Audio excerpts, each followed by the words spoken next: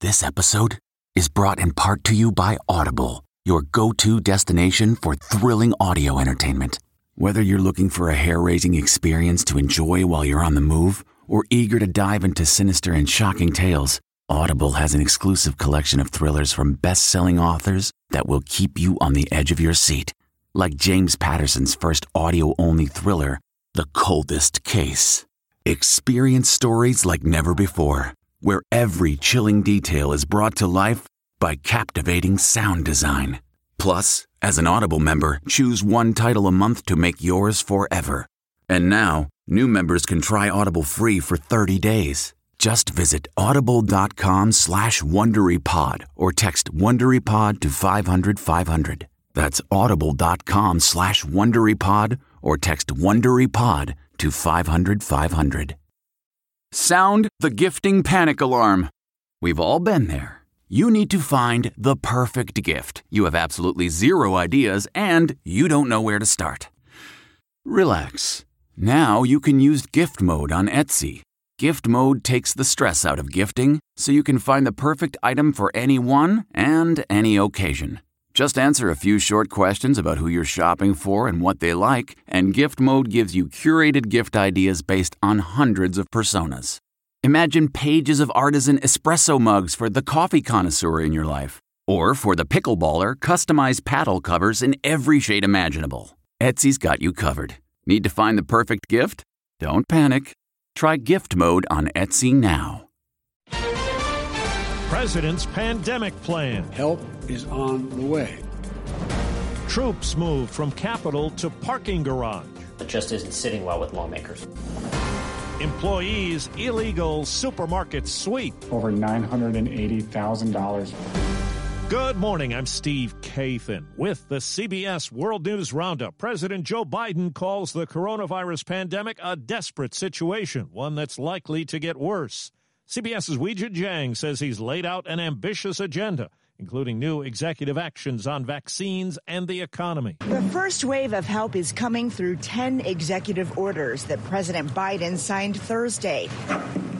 He promised to do better than his predecessor, but he reminded Americans of the reality ahead. We didn't get into this mess overnight. It's going to take months for us to turn things around.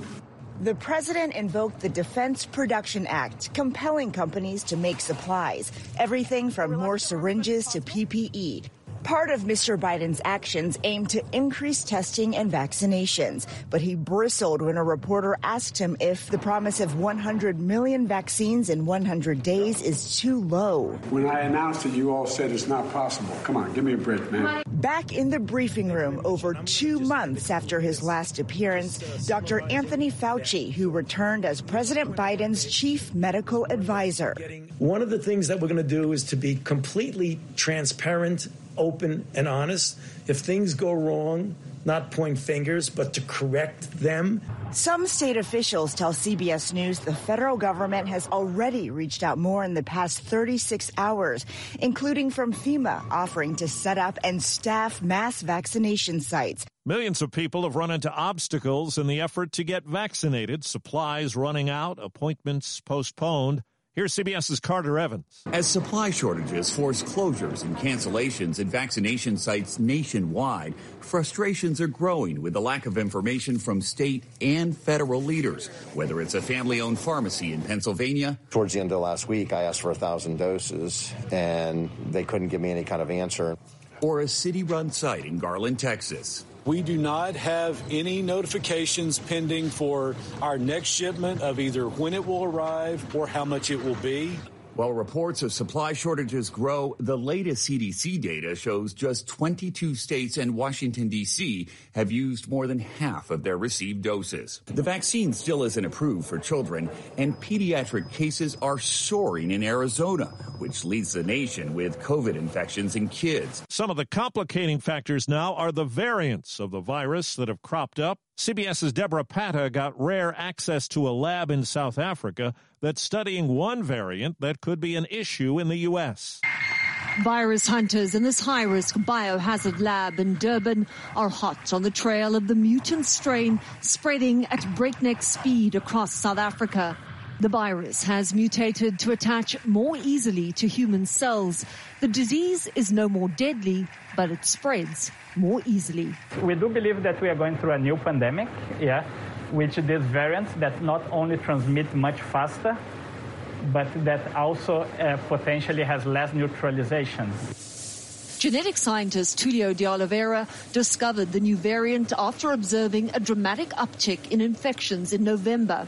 South African hospitals are overwhelmed, mortuaries overcrowded, and burial plots in short supply. Since the attack on January 6th, National Guard troops have been at the U.S. Capitol, and yesterday Capitol Police ordered the Guard to move troops during their rest periods to a nearby parking garage. CBS's Chris Van Cleve reports that set off a sharp backlash. While the parking garage is heated, it has electricity, it has limited bathrooms, Wi-Fi and cell service apparently isn't very good, and some of the National Guard members were pretty upset about this move. Many members of Congress are outraged by it. And that led to the order being rolled back. The new Senate Majority Leader, New York Democrat Chuck Schumer, says he is open to talking with Senate Republican leader Mitch McConnell about his proposal to push back the start of former President Trump's impeachment trial to next month. McConnell says the extra time will give the Trump team a chance to mount a defense. There's been no issue for President Biden's cabinet nominees as they go through the Senate confirmation process. The House approved a waiver, and Lloyd Austin could be confirmed as defense secretary today. Correspondent Jeff Pegues has the latest on the wide sweep to arrest suspects in the Capitol attack. The reward has been increased to $75,000 for information leading to the person who dropped pipe bombs outside both major party headquarters on January 6th. Also, of all the people federally charged in connection with those riots, according to George Washington University, more than 10% of them have links to the U.S. military. Now to Atlanta, where a 19-year-old worker at a Kroger supermarket is charged with stealing nearly $1 million over a 2-week period. Police spokesman Colin Flynn says he faked more than 40 returns for non-existent items and put the cash on credit cards. Once he had the money on the credit cards, he took that and purchased at least 2 cars, clothing, guns, and a number of other items. Flynn says it all happened while the employee who monitored all transactions was on vacation. High winds in California brought down 2 giant sequoias in Yosemite National Park. There's millions in damage, and the park is closed through the weekend. The FDA has approved the first long-acting drug combo for HIV. Monthly shots would replace daily pills. A setback for comic Dave Chappelle. I'm so good at writing jokes. And he says he's tested positive for the coronavirus. He had to cancel a social distance performance last night in Austin, Texas. Other shows have been postponed, too. For James Bond, the coronavirus has turned out to be quite an enemy. You can imagine why I've come back to play. The opening date for the new film, No Time to Die, has been pushed back yet again. Opening last April was scrapped by the virus. Now the plan for this April has been put off by the continuing pandemic. It's now set to premiere October 8th.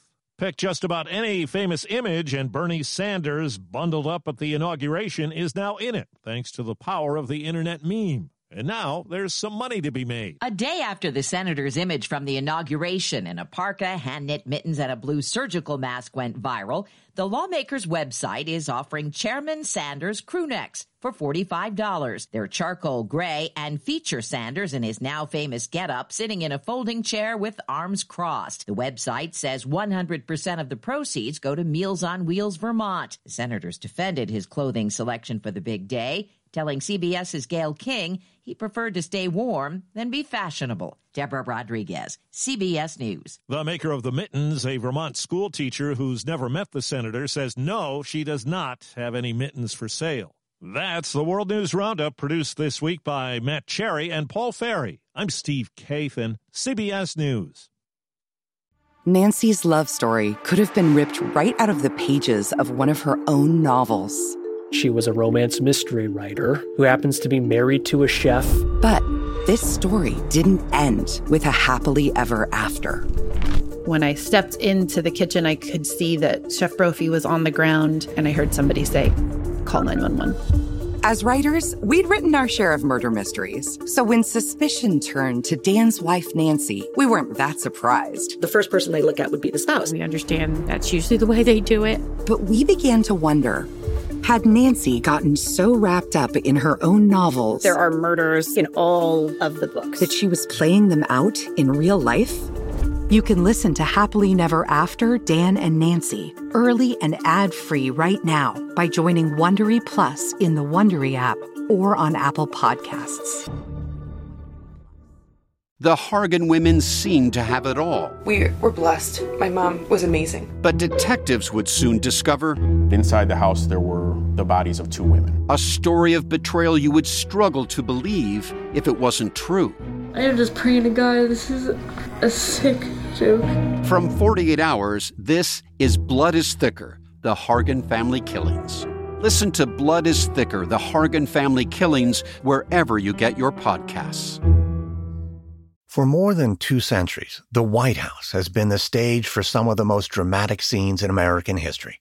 Inspired by the hit podcast American History Tellers, Wondery and William Morrow present the new book, The Hidden History of the White House. Each chapter will bring you inside the fierce power struggles, the world-altering decisions, and shocking scandals that have shaped our nation. You'll be there when the very foundations of the White House are laid in 1792, and you'll watch as the British burn it down in 1814. Then you'll hear the intimate conversations between FDR and Winston Churchill as they make plans to defeat Nazi forces in 1941.